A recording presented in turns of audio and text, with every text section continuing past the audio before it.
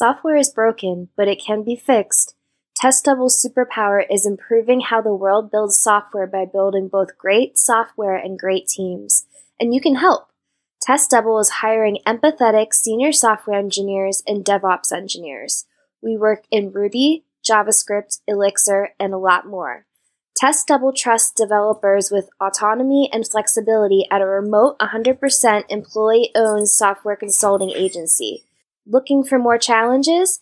Enjoy lots of variety while working with the best teams in tech as a developer consultant at TestDouble. Find out more and check out remote openings at link.testdouble.com/greater. That's link.testdouble.com/greater.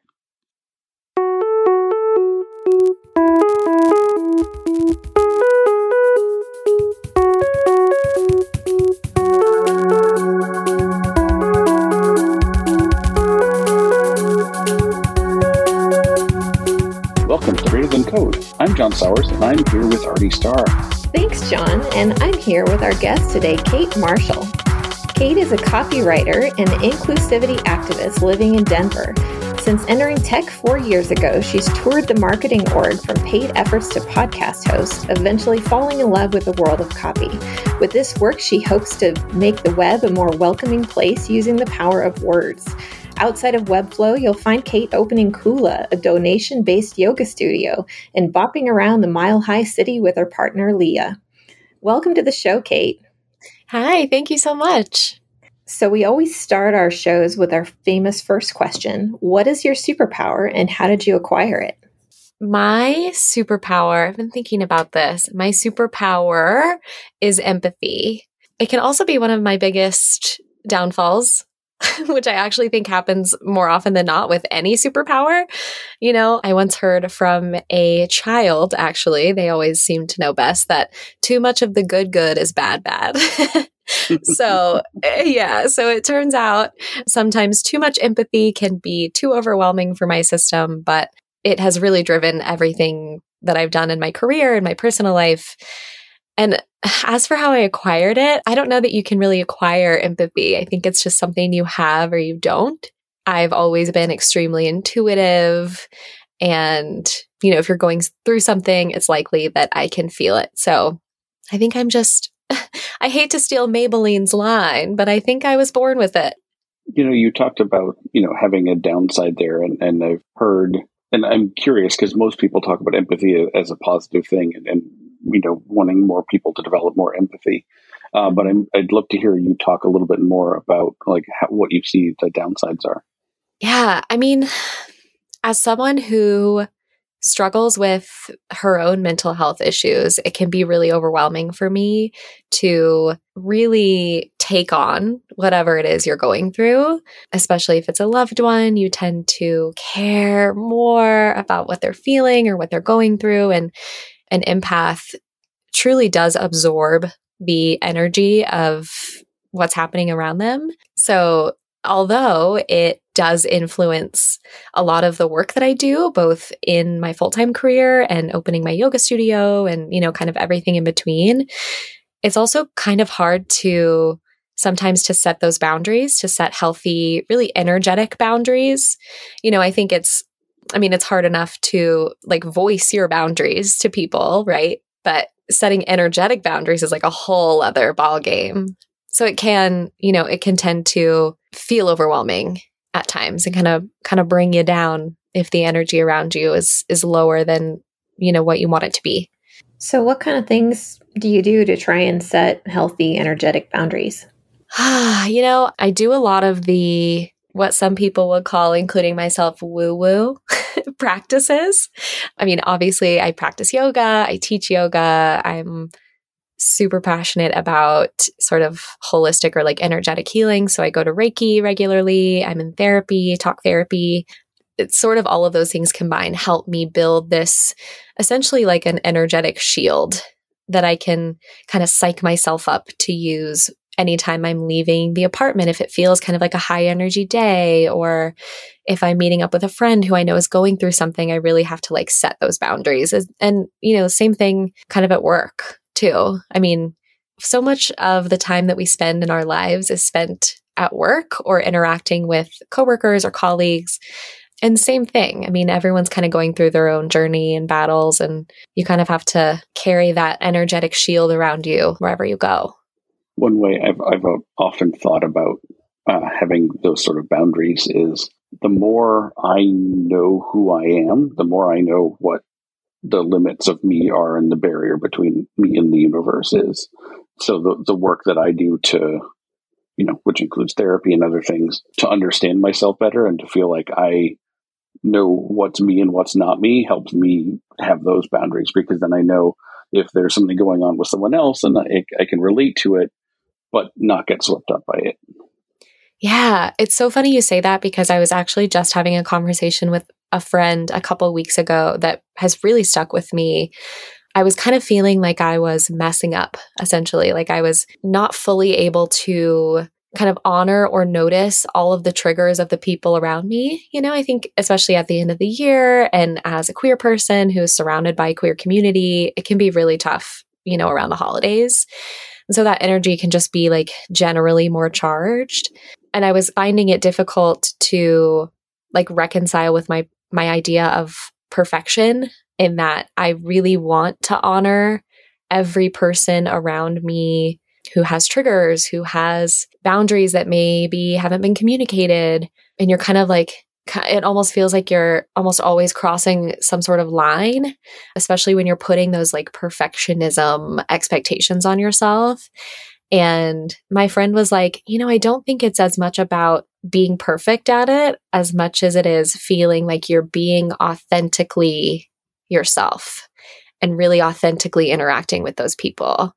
And that just, I don't know if I can really voice what the connection is between being able to honor triggers and boundaries of the people around you and feeling like your authentic self. But there's something about it that feels really connected to me. Like, as long as you're sort of trying your best, and feeling like you're coming from a place of love or connection or compassion or empathy, whatever feels most you, that's really all we can do, right? Yeah, I feel like that authenticity is such a tricky concept, because the thoughts that you're having about wanting to be perfect and take care of everyone and make sure you're not triggering anybody and not stepping on any of your own things, that's also part of you. That is authentically you. Like, you may not want it to be that way, but it still is. And so, like, I still don't have a really clear sense in my mind what authenticity really is. I think probably it settles down to being a little bit more in the moment rather than up in the thinking and the judging and the worrying, and being able to be present rather than in those other things. But it is tricky. Yeah, it can be tricky. Humans, man. I mean, it really is like being a human, and part of the human experience is going to be triggering other people, is going to be causing harm, is going to be causing trauma to other humans. That's just part of it. And yeah, I think the more you can get kind of comfy with that idea, and then also just really feeling like you're doing everything you can to stay connected to your core, which usually is, in humans, is a place of love. You're rooted in love for the people around you. Yeah. How could you criticize yourself too much when you know that you're coming from that place, I feel like things change too as you get feedback. Like in the context of any intimate relationship where you've got emotionally connected relationship with another person, where you are more unguarded and you're having conversations about things that are more personal, that have at least the potential to hurt and cause harm. Mm-hmm. Like sometimes we do things not meaning to, and we end up hurting someone else accidentally. But once that happens, and hopefully you have an open dialogue where you can have a conversation about these things and learn about these things and adapt, then I think the thing to do is honor each person as an individual. Mm-hmm. Of, we're all peoples, and then figure out, well, how, what can we do to adapt how we operate in this relationship, and look out for both people's best interests and strive, for a win-win. Mm-hmm. And if we don't try and do that, like if we do things that we know we're harming someone else and we're just like, well, you should just put up with that or whatever. I mean, I think that's where it becomes problematic is, at the same time, we all have our own limitations. And sometimes the best thing to do is like this relationship doesn't work. The way that we interact causes mutual harm and we can't make this a win-win relationship. And the best thing to do sometimes is separate, even though it hurts because it's not working. Mm-hmm. Yeah. I mean, I feel like sometimes it's a classic case of intent versus impact too. Like what's your intention going into a conversation? And then how does that end up actually impacting that person? And how can you honor that and learn from that? And that's actually one thing that I love so much about being a writer is that words do carry so much power. Written word, spoken word, whatever it is, they hold so much power and they can cause harm whether we want them to or not. And part of being an empath is caring a lot about people's lived experiences. And I really see it as more than putting being a writer and doing this every day. I see it so much more than just putting words on a page and hoping signs up for the beta or like watches the thing or registers for the conference. It's words can foster connection.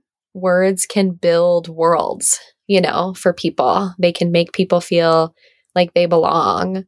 And I believe that I'm on this planet to foster that connection with each other and with ourselves. So it all kind of connects for me. It all comes back around, whether we're talking about, being in a romantic relationship or our relationship with our parents or our caregivers, or the work that I do every day. It all kind of comes back to that connection and really wanting to make people feel more connected to themselves, to each other, and like they have a place, with words. Yeah, it's very powerful. Words and narratives, I would say too. Just thinking about the stories that we tell ourselves, the stories that we tell one another that become foundational in our culture. I mean, it's all built upon words, right? Words shape the ideas in our head. They shape our thoughts. They shape how we reflect on things, how we feel about things. And then when people give us their words, we absorb those, and then those become part of our own sort of reflections. And we affect one another a lot. I mean, I think that's one of the things I'm just seeing and talking to you is just thinking about how much we affect one another through our everyday interactions. Yeah. And I think a lot of this comes down to, there's something you said earlier that resonated in that it's really about the action you take after you cause the harm or after you say the thing that hurts the other person. And it's less about, and that's what made me say intent versus impact, because you see the impact, you acknowledge it, and you make a decision to lessen that next time. Or to be more aware next time. This is really at the core of all the work I do for inclusive language as well.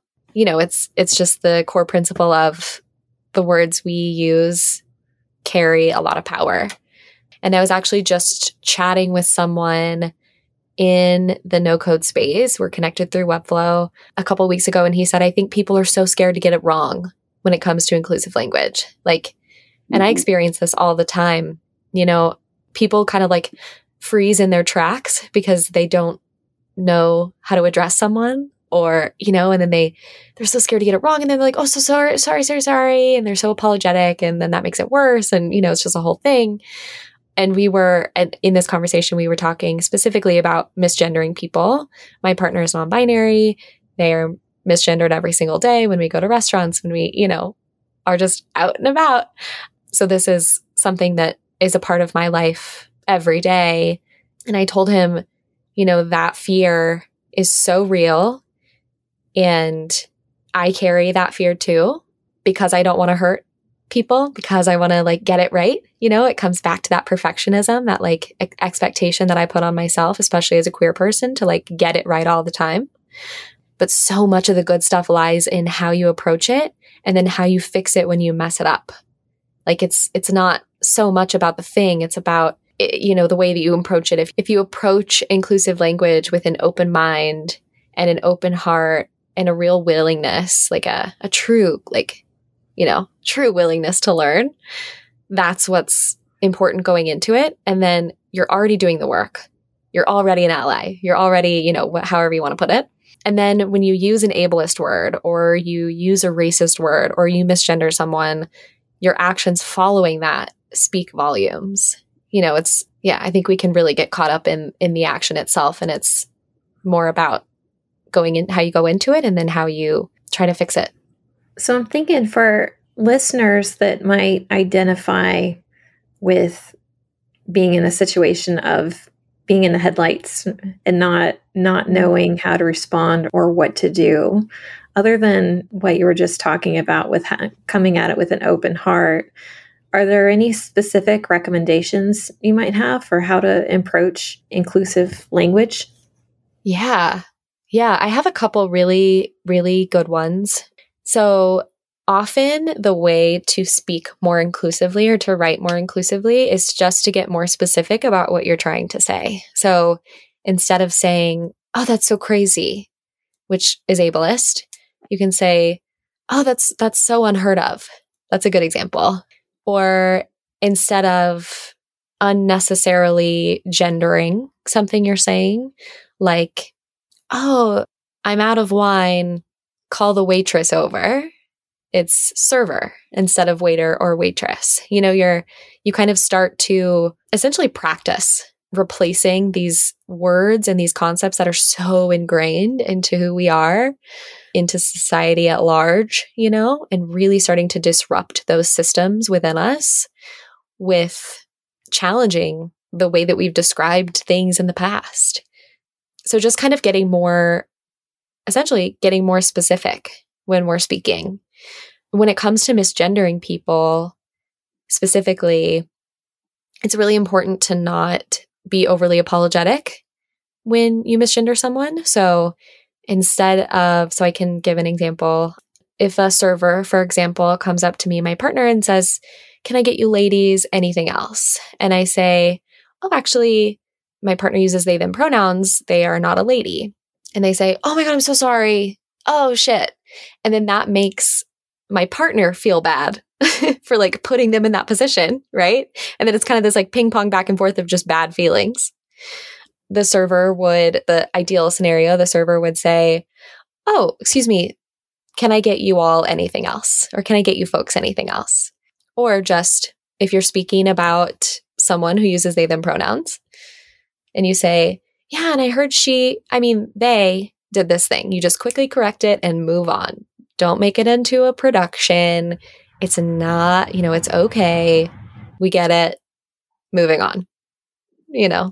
Just try not to overthink it, basically. Get more specific, but don't overthink it. Isn't that what a dichotomy? That ties back to what you were saying about perfectionism also, right? If you try, like you said, you freeze up if you try and be perfect about it all the time, because you can't always know what someone's pronouns are. And so you have to make a guess at some point, and maybe you're going to guess wrong, but it's how you deal with it by not making everybody uncomfortable with the situation. and like you said, the ping pong of bad feelings just amplifies the whole thing, blows it out of proportion. You can just be like, "Oh, my apologies, her, him, they, whatever it is." And then very quickly move on. And then it's forgotten the next minute, right? It just everything moves on from that, but you're not weeping and gnashing and it means you don't have to keep feeling bad about it for the next 3 days either, right? Everyone can move on from that point. Right. Yeah. And just doing your best to not do it again, Yeah. Once you learn, it's important to really let that try to stick. And if you're having trouble, I have a friend who really has trouble with they, them pronouns, and they practice with their dog.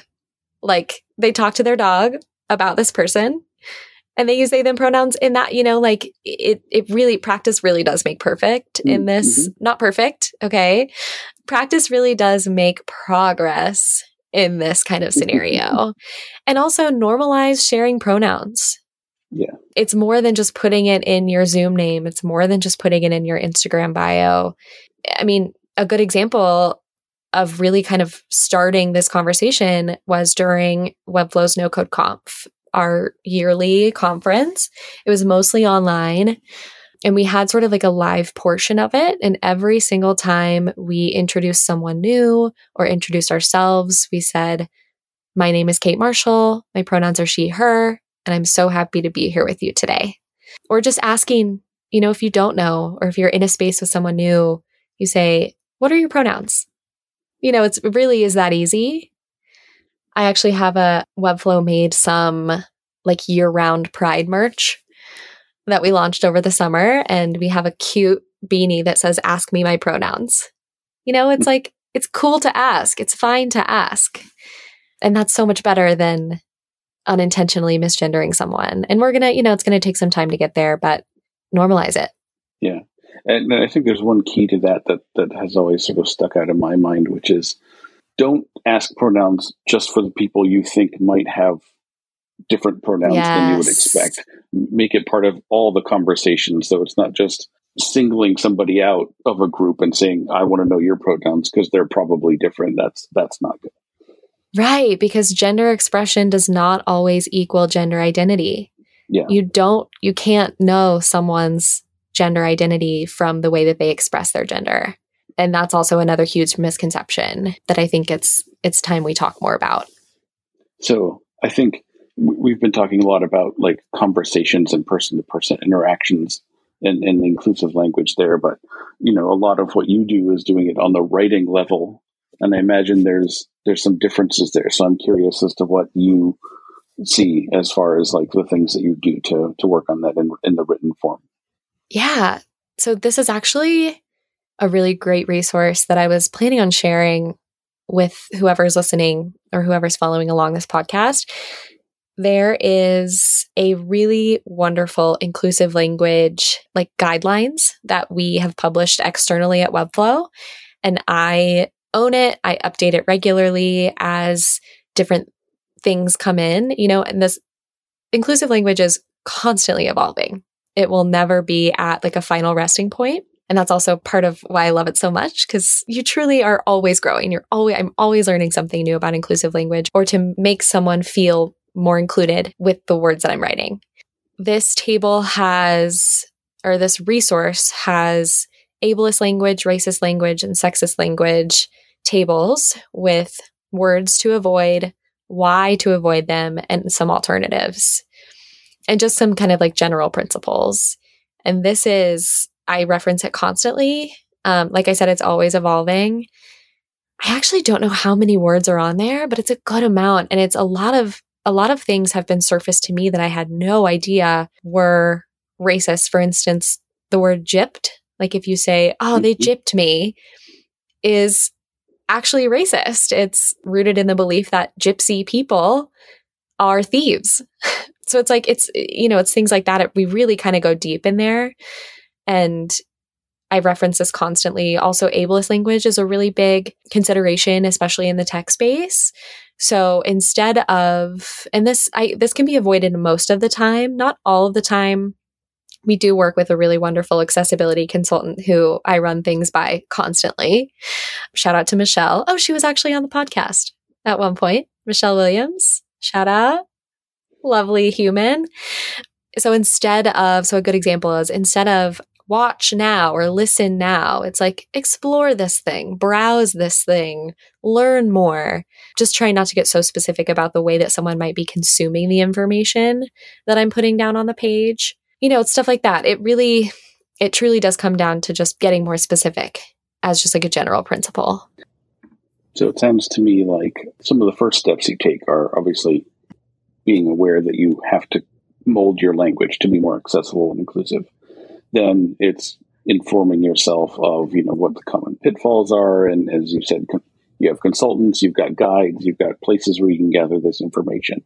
And then once you have that, then you sort of build that into your mental process for writing what you're writing. Yeah. And truly just asking questions. And this goes for everyone. No one would ever, if I reached out to our head of DEI, Mariah, and said, "Mariah, is this thing offensive? Or is this word how should I phrase this thing to feel more inclusive to more people? She would never come back at me and say, why are you asking me this? You should already know this. And that is the attitude across the board. I would never fault someone for coming to me and asking me how to phrase something or how to write something to make it feel better for more people. So I truly, it's really a humbling experience to be in this position. Again, words carry so much power, and I just never take for granted the power essentially that I have, even if it is just for a tech company. You know, a lot of people are consuming that, and I want to make them feel included. Yeah. I mean, that the written, face of a company is going to tell readers a lot about the culture of the company, the culture of the community around the product, whether they're going to be welcome there, like what what their experience is going to be like if they invest their time to learn about it. So it's really important to get to have that language there and woven into everything that's written, not just off in the corner on the DEI page. Yeah, that's what I was just about to say, is like, especially if you're a company that claims to prioritize DEI, you better be paying close attention to the words that you're using in your product, on your homepage, whatever it is, your customer support. I've worked with the customer support team at Webflow to make sure that the phrasing feels good, for people. It truly does trickle into every single facet of a business, and it's ongoing work that does not just end at, like you said, putting it on a DEI page. Like, we care about this, and then not actually caring about it. Like, that sucks.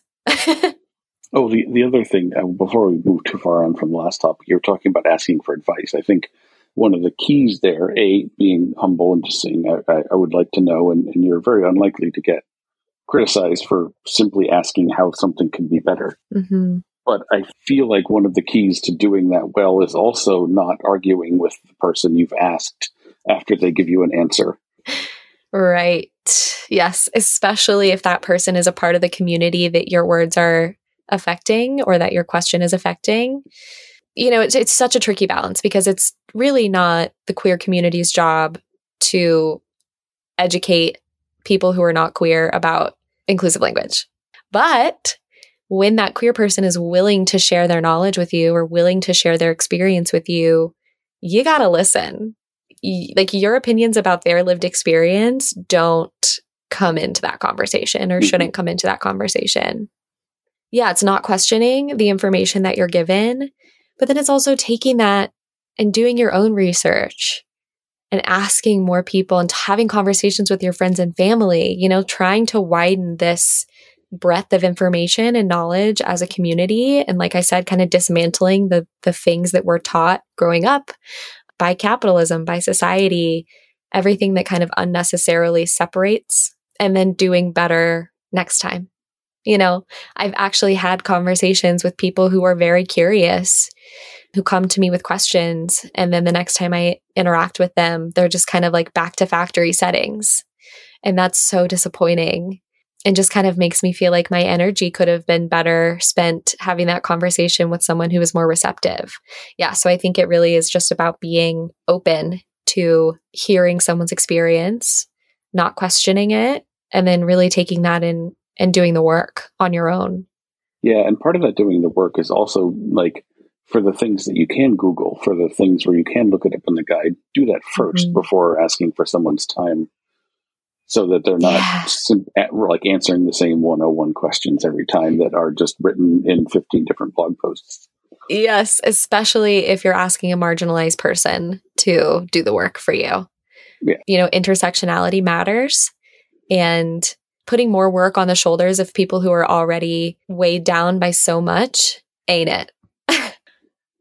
Well, I was wanting to go back to your original superpower that you talked about with empathy. And we talked a lot about some of these factors that make empathy a difficult thing, of over empathizing, and what kind of factors make that hard. But as a superpower, what kind of superpowers does that give you? Just being able to really connect to a lot of different people. I mentioned earlier that I believe it's my It's my purpose. It's my life's work on this planet at this time to connect people to themselves and to each other. The more asking I can do and the more absorbing I can do of other people's experiences, the better I am at being able to connect with them and being able to make them feel like they belong in whatever space I'm in. I can't connect with someone if I don't try and get it, try and get what they're going through or what their experiences are. And that's why I do so much time just talking to people. And that's why I love yoga and why I want to start, this studio and open this space, because we live in a world where we don't have a lot of spaces, especially marginalized communities don't have a lot of spaces that feel like they're being understood or like they're truly being heard or seen. And me being an empath, I'm able to access that in people more, and therefore bringing them closer to safer spaces or safer people, safer communities where they really feel like they can exist and be their full, whole, and complete selves. It's really special. We also touched on this concept of authenticity. And it seems like that also comes up in this context of creating these safe spaces and safe communities where people can be their whole selves. So when you think about authenticity, we talked about this being kind of a difficult and fuzzy word, but at the same time, it does have some meaning as to what that means and these challenges with regards to boundaries and things. But I'm curious, what does authenticity mean to you? How does that come into play with this idea of safety and creating these safe spaces for others as well? Yeah, I feel like there's so much in there. I mean, I think one of the biggest things to accept about the word authenticity or the concept of authenticity is that it's always changing and it means something different to everyone. We are all authentic to ourselves in different ways and at different times in our lives. And I think it's so important to honor the real evolution of feeling authentic. I mean, there are times and days where I'm like, who even am I? It's like, what even? But there's always this sort of core, root part of me that I don't lose, which is, what we've been talking about, this ability to connect, this feeling of empathy, of compassion, of wanting to really be a part of the human experience. That to me kind of always stays. And I feel like that's the authentic, the real authentic parts of me. There are layers to it, that are always changing. And as people, we are also always evolving and always changing. So those different parts of authenticity, it could be what you wear that make you feel like your most authentic self. It can be how you interact with your friends or how you interact with the person getting your popcorn at the movies or whatever it is. Those can all feel like parts of your authentic self that mean something different to everyone.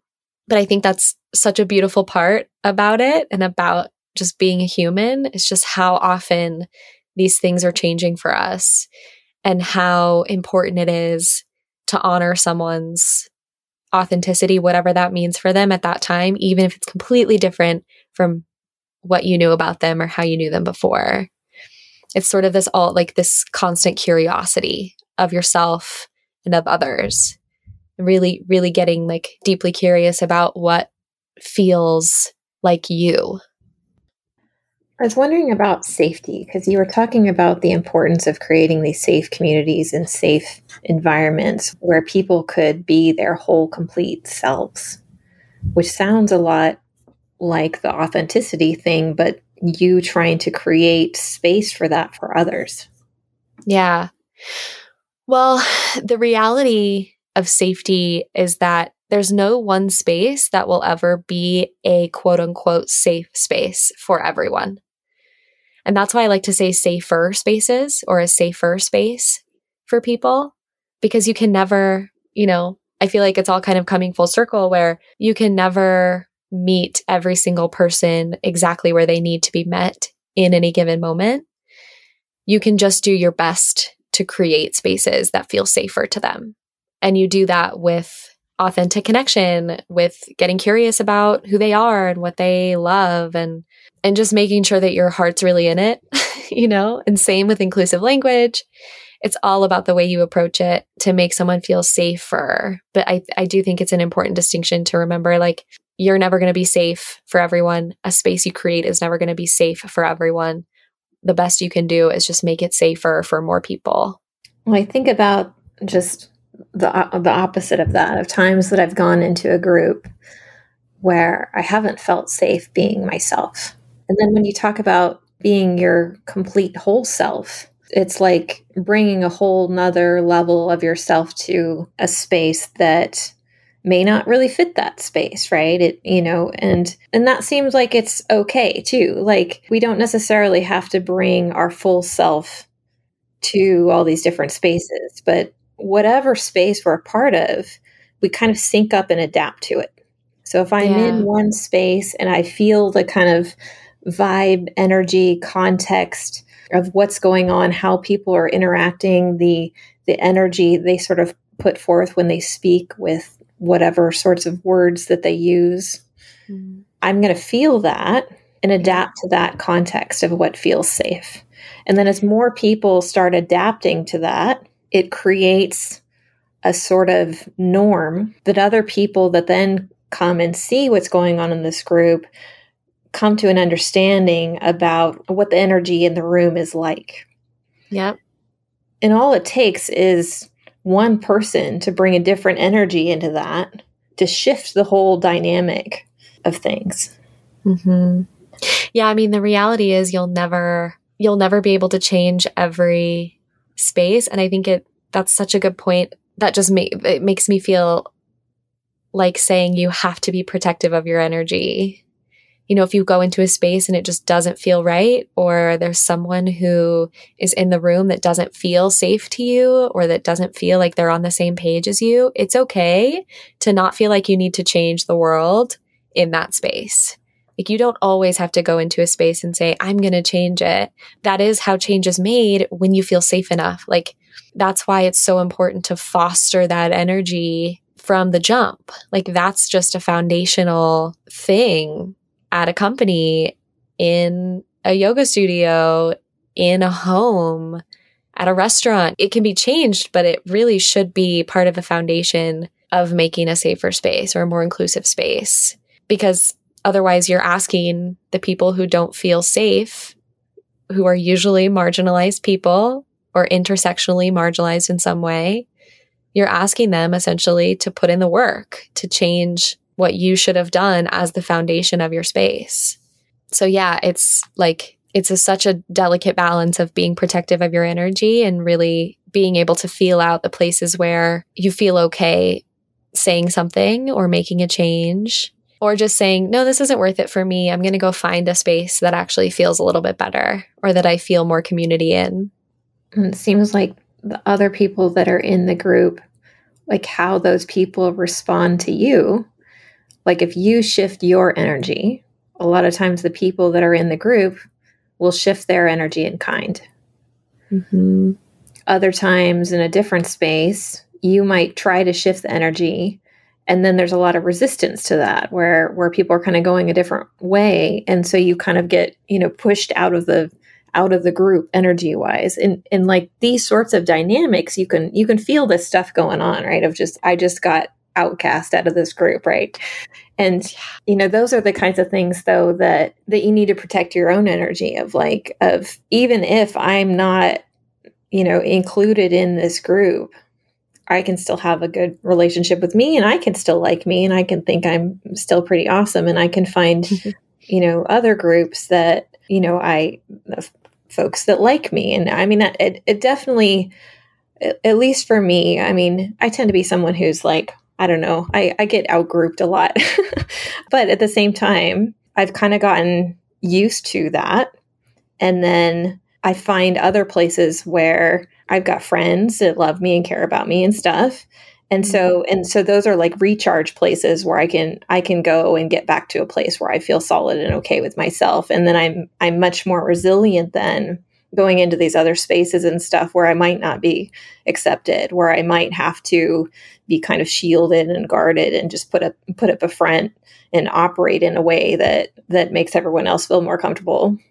Yeah. And isn't it so powerful to feel cared for? Like just to feel cared for by the people around you is everything. It's everything. That's it. Just to feel like you are wanted or like you belong, to feel cared for. It can exist everywhere is the thing. Like in your Slack group or whatever, you can make people feel cared for. Like I have never regretted reaching out to a coworker or a friend or whoever, an acquaintance, and saying, hey, I love this thing about you. Or congratulations on this rad thing you just launched or whatever. It's the care, that's so powerful. I feel like this is one of those things where we can learn things from our own pain in these social interactions and stuff. Like one of the things that just I've experienced is, you're in a group and you say something and nobody responds. Yes. And after doing that for a while, you kind of just like sound, feel like you're just shouting into the void and nobody hears you, right? And it's just this feeling of like invisibility. And so in feeling that way myself, one of the things I go out of my way to do is if somebody says something, I at least try and respond and acknowledge them and let them know that they're heard and they're cared about, and that the things, that there's somebody there on the other side and they're not shouting into the wind. Because I hate that feeling. It's an awful feeling to feel invisible like that. Awful. But we can learn from those experiences. And then we can use those as opportunities to understand how we can give in ways that are subtle, that are often like little things that are kind of ignored, but they're little things that actually make a really big difference. Yeah, the little things. It really is the little things, isn't it? You can learn from your experiences, but you can also say, I'm not doing this right now. You can also check out. You can also, like, if you are giving and find that you're in the void, essentially, more often than not, you can decide that that's no longer worth your time, your energy, your care. And you can redirect that care to somewhere else that's going to reciprocate or that's going to give you back that same care. And that's so important too. Yeah. And it sounds like, starting a yoga studio is not a trivial undertaking. And like, obviously you're highly motivated to create this kind of environment in the world. So is there anything more you'd like to say about that? Because that ties in very closely with what we're talking about. Yeah. I mean, it's so weird to work full time and be so passionate about my tech job and then turn around and be like, I'm opening a yoga studio. It's like such a weird, but again, it's all connected at the root, like at the core of what I'm trying to do in this world. Yeah. I mean, the thing about Kula is that it's really built on this foundational, like, mutual aid model. So being donation based, it's really pay what you can, if you can.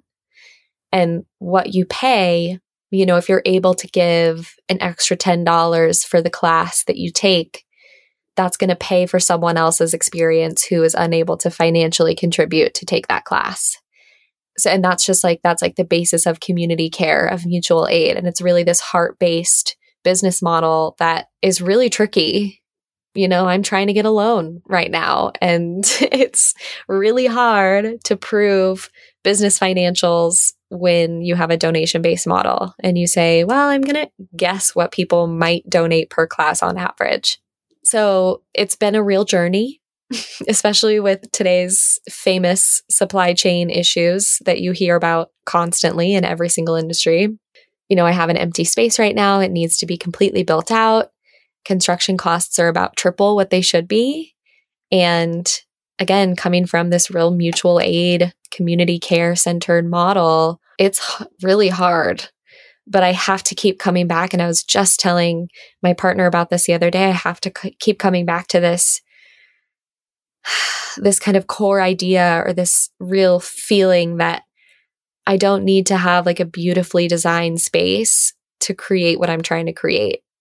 I mean, when I started this, I envisioned just like a literal empty room with some people in it and a bathroom, and like that's it. So, of course, once I saw the designs, I was like, oh, I love this can lighting that's shining down in front of the bathroom door. It's like so whatever. So like not stereotypical, but like surface level stuff. I really have had to time and time again return to this like longing almost for a space that feels safer for me, for my community, for Black people, for disabled people, for trans people, for Asian people. We don't have a lot of spaces that feel that way. And that's just the reality. So I'm it's a real delicate balance of how do I this is a business and I need money, but then I really want this to be rooted in mutual aid and community care. It comes back to that care, that inclusivity, creating authentic connections. It's tricky out there for a queer woman entrepreneur with no collateral. It's a tricky world out there, but I think we'll flip it someday. Like, I really think, sort of pioneering this idea or this business model, at least where I'm at in Denver, I think it's going to start the conversation in more communities and with more people who want to do similar things. And I hope, my hope is that will foster those conversations and kind of make it more accessible to more people. Yeah. And I think every time someone manages to muster up the energy and the capital and the community effort to put something like this together, it makes it just slightly easier for someone else. A, they can learn the lessons, and B, that just there are more examples of this thing operating in the world, so it becomes more like possible in people's minds, and you can build some of that momentum there. Yeah. And of course, it's really important to note and to remember that I come from a place of immense privilege. I have a great job in tech. I'm white. I am upper middle class, technically. I'm quote unquote straight passing, which is a whole other concept, but it is a thing. And this is the way that I'm choosing to use my privilege to hopefully pave the way for more people. And I do not take for granted the opportunity that I'm given. And like I said, intersectionality matters and all of that, but I still have a lot of privilege going into this that I hope turns into something good for more people. It also takes a special kind of person to be an entrepreneur. So you really have to just keep on going. No matter any obstacle that's in your way, you just got to keep on going and have that drive and desire and dream to go and build something and make it happen. And your superpowers probably going to help you out with that too. It sounds like you've got multiple superpowers, because I think you got to have superpowers to be an entrepreneur in itself. Yeah, I don't know, man. It's like such a weird feeling to have, because it just feels like it's what I'm supposed to be doing. Like, that's it. It doesn't feel like I'm like, yes, it's a calling and all of that, but it just feels like the path, and that it feels more natural than anything, I guess is what I'm trying to say. Mm-hmm. And the more people that follow that feeling, the more authentic of a world, the more connected of a world we're going to have. I see a lot of people doing this work, similar things, and it makes me so happy to see. Yeah. The words of one of my past therapists told me, always stick with me. And it was right around the time so I'd started planning before COVID hit, and then COVID hit, and I had to pause for about a year, a little bit less than a year. And it was right around the time I was considering filing my LLC and really starting to move forward. It was actually December 17th of last year that I filed my LLC paperwork. So it's been a little over a year now. He told me, how much longer are you willing to wait to give the community this thing that you want to give them?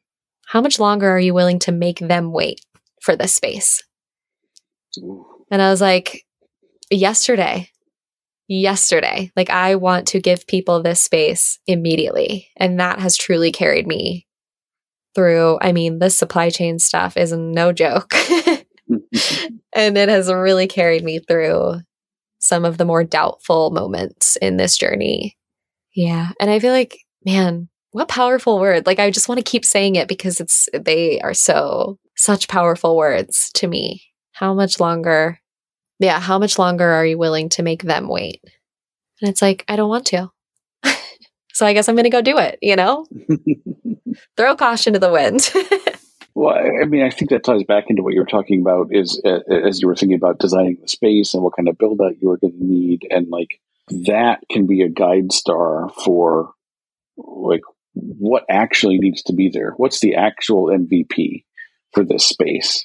Does it need a perfect coat of paint, or is what's there good enough? Does it need all the things arranged just so in the perfect lighting, or does it just need to exist and have people in the room? And you can really focus in on what's going to get you there. And then of course you iterate like everything else, you improve over time. But right. I love that concept of just cut out everything that's in the way of this happening right now as much as possible. Yeah. And what a concept. I think that can be applied to so many things. Who am I trying to serve with this thing? And what do I need to do to get there? It doesn't have to be this shiny, beautiful, well-designed creation. It just needs to serve people, the people that you want to serve in the best way possible. And for me, that's getting this space open and actually having it in action. I think once you find something that feels in alignment with you, you seem to have lots of clarity around just your sense of purpose of what you want to move toward, of a deep connection with yourself. And one thing I found with that is no matter how much you get rejected by various groups in the world, if you can be congruent and authentic with yourself and follow that arrow, that once you start doing that, you find other people that are in resonance with you. Mm-hmm. They're out there, but you don't find them until you align with yourself. Yeah. Community. I mean, community is so powerful. And I love that you just said alignment, because that really is truly what it is. It's, finding the thing that makes you feel like you're doing something good and that feels authentic to your core, to those core principles of you that never really change, the things that are rooted in love, the things that are rooted in compassion, or whatever it is you care about. Yeah, community, that alignment is absolutely key. And it's also like when I say I was born with my superpower of being an empath, it feels like this desire to create this space feels like I was also born with this desire, or like born with this alignment. So I feel like so many times it's just going back to the basics of who you are. Like you're actualizing who you are. Yeah. Yeah. Like full alignment, enlightenment, that all kind of falls into place when you're really making the effort to be connected to your core. It seems like a good place to do reflections. So at the end of the show, we usually go around and do final reflections and takeaways, final thoughts that you have, and you get to go last, Kate. I mean, there are a whole lot of different things that I've been thinking about here, but I think one of the ones that's sort of sticking with me is the dichotomy between perfectionism and authenticity, and how, I feel like they really are pulling against one another, and that, which isn't to say things can't be perfect and authentic at the same time, but I think perfectionism is usually a negative, like feeling like you should do something, like, you're putting a lot of pressure. There's a lot of anxiety around perfectionism. And that is pretty much in opposition to being authentically yourself. It's hard to be in touch with yourself when you're wrapped up in all of those anxieties. And so thinking about the two of them together is, I hadn't made that connection before, but I think that's something that's interesting that I'll be thinking about for a while. I think the thing that's going to stick with me, Kate, is you said our words carry so much power. And I think about like our conversation today about just vibes in the room and how that shifts with the energy that we bring to the room, all of these subtle undercurrent conversations that we're having, and then how a sort of energy vibe becomes established, and how powerful even these really little tiny things we do are. Mm-hmm. We had this conversation around inclusive language. And you gave so many great details and specifics around what that means and how we can make little small alterations to some of these things that are just baked into us, because of our culture and, the words that we hear, and phrasing and things that we hear, that we're just unaware of the impact of things. And just by paying attention and those little subtle details of things and coming at things with an open heart, regardless of how we might stumble or, mess things up, how much of a difference that can make. Because our words, though, carry so much power. Yeah. And the thing you just said about having an open heart is truly how you can put any of this into action. How you can remain open to learning about authenticity or what it feels like to not fall into a trap of perfectionism, or how to speak or write or interact more inclusively with other human beings. And I feel like being open-minded, being open-hearted, whatever it is just really a superpower on its own. I mean, remaining open and vulnerable in today's world is hard work. Like, it does not come naturally to so many people, especially when you're dealing with your own traumas and your own individual interactions, and maybe being forced into spaces where you don't feel safe. To remain open is such a tool for making other people feel cared for. So if that's the goal, yeah, I would say just being open is truly a superpower. I think that's the quote I'm going to take with me. Being open is the key to making people feel cared for. Yes, I love that. Well, thank you for joining us on the show, Kate. It's been a pleasure to have you here. Thank you so much. This has been just the energy boost I needed.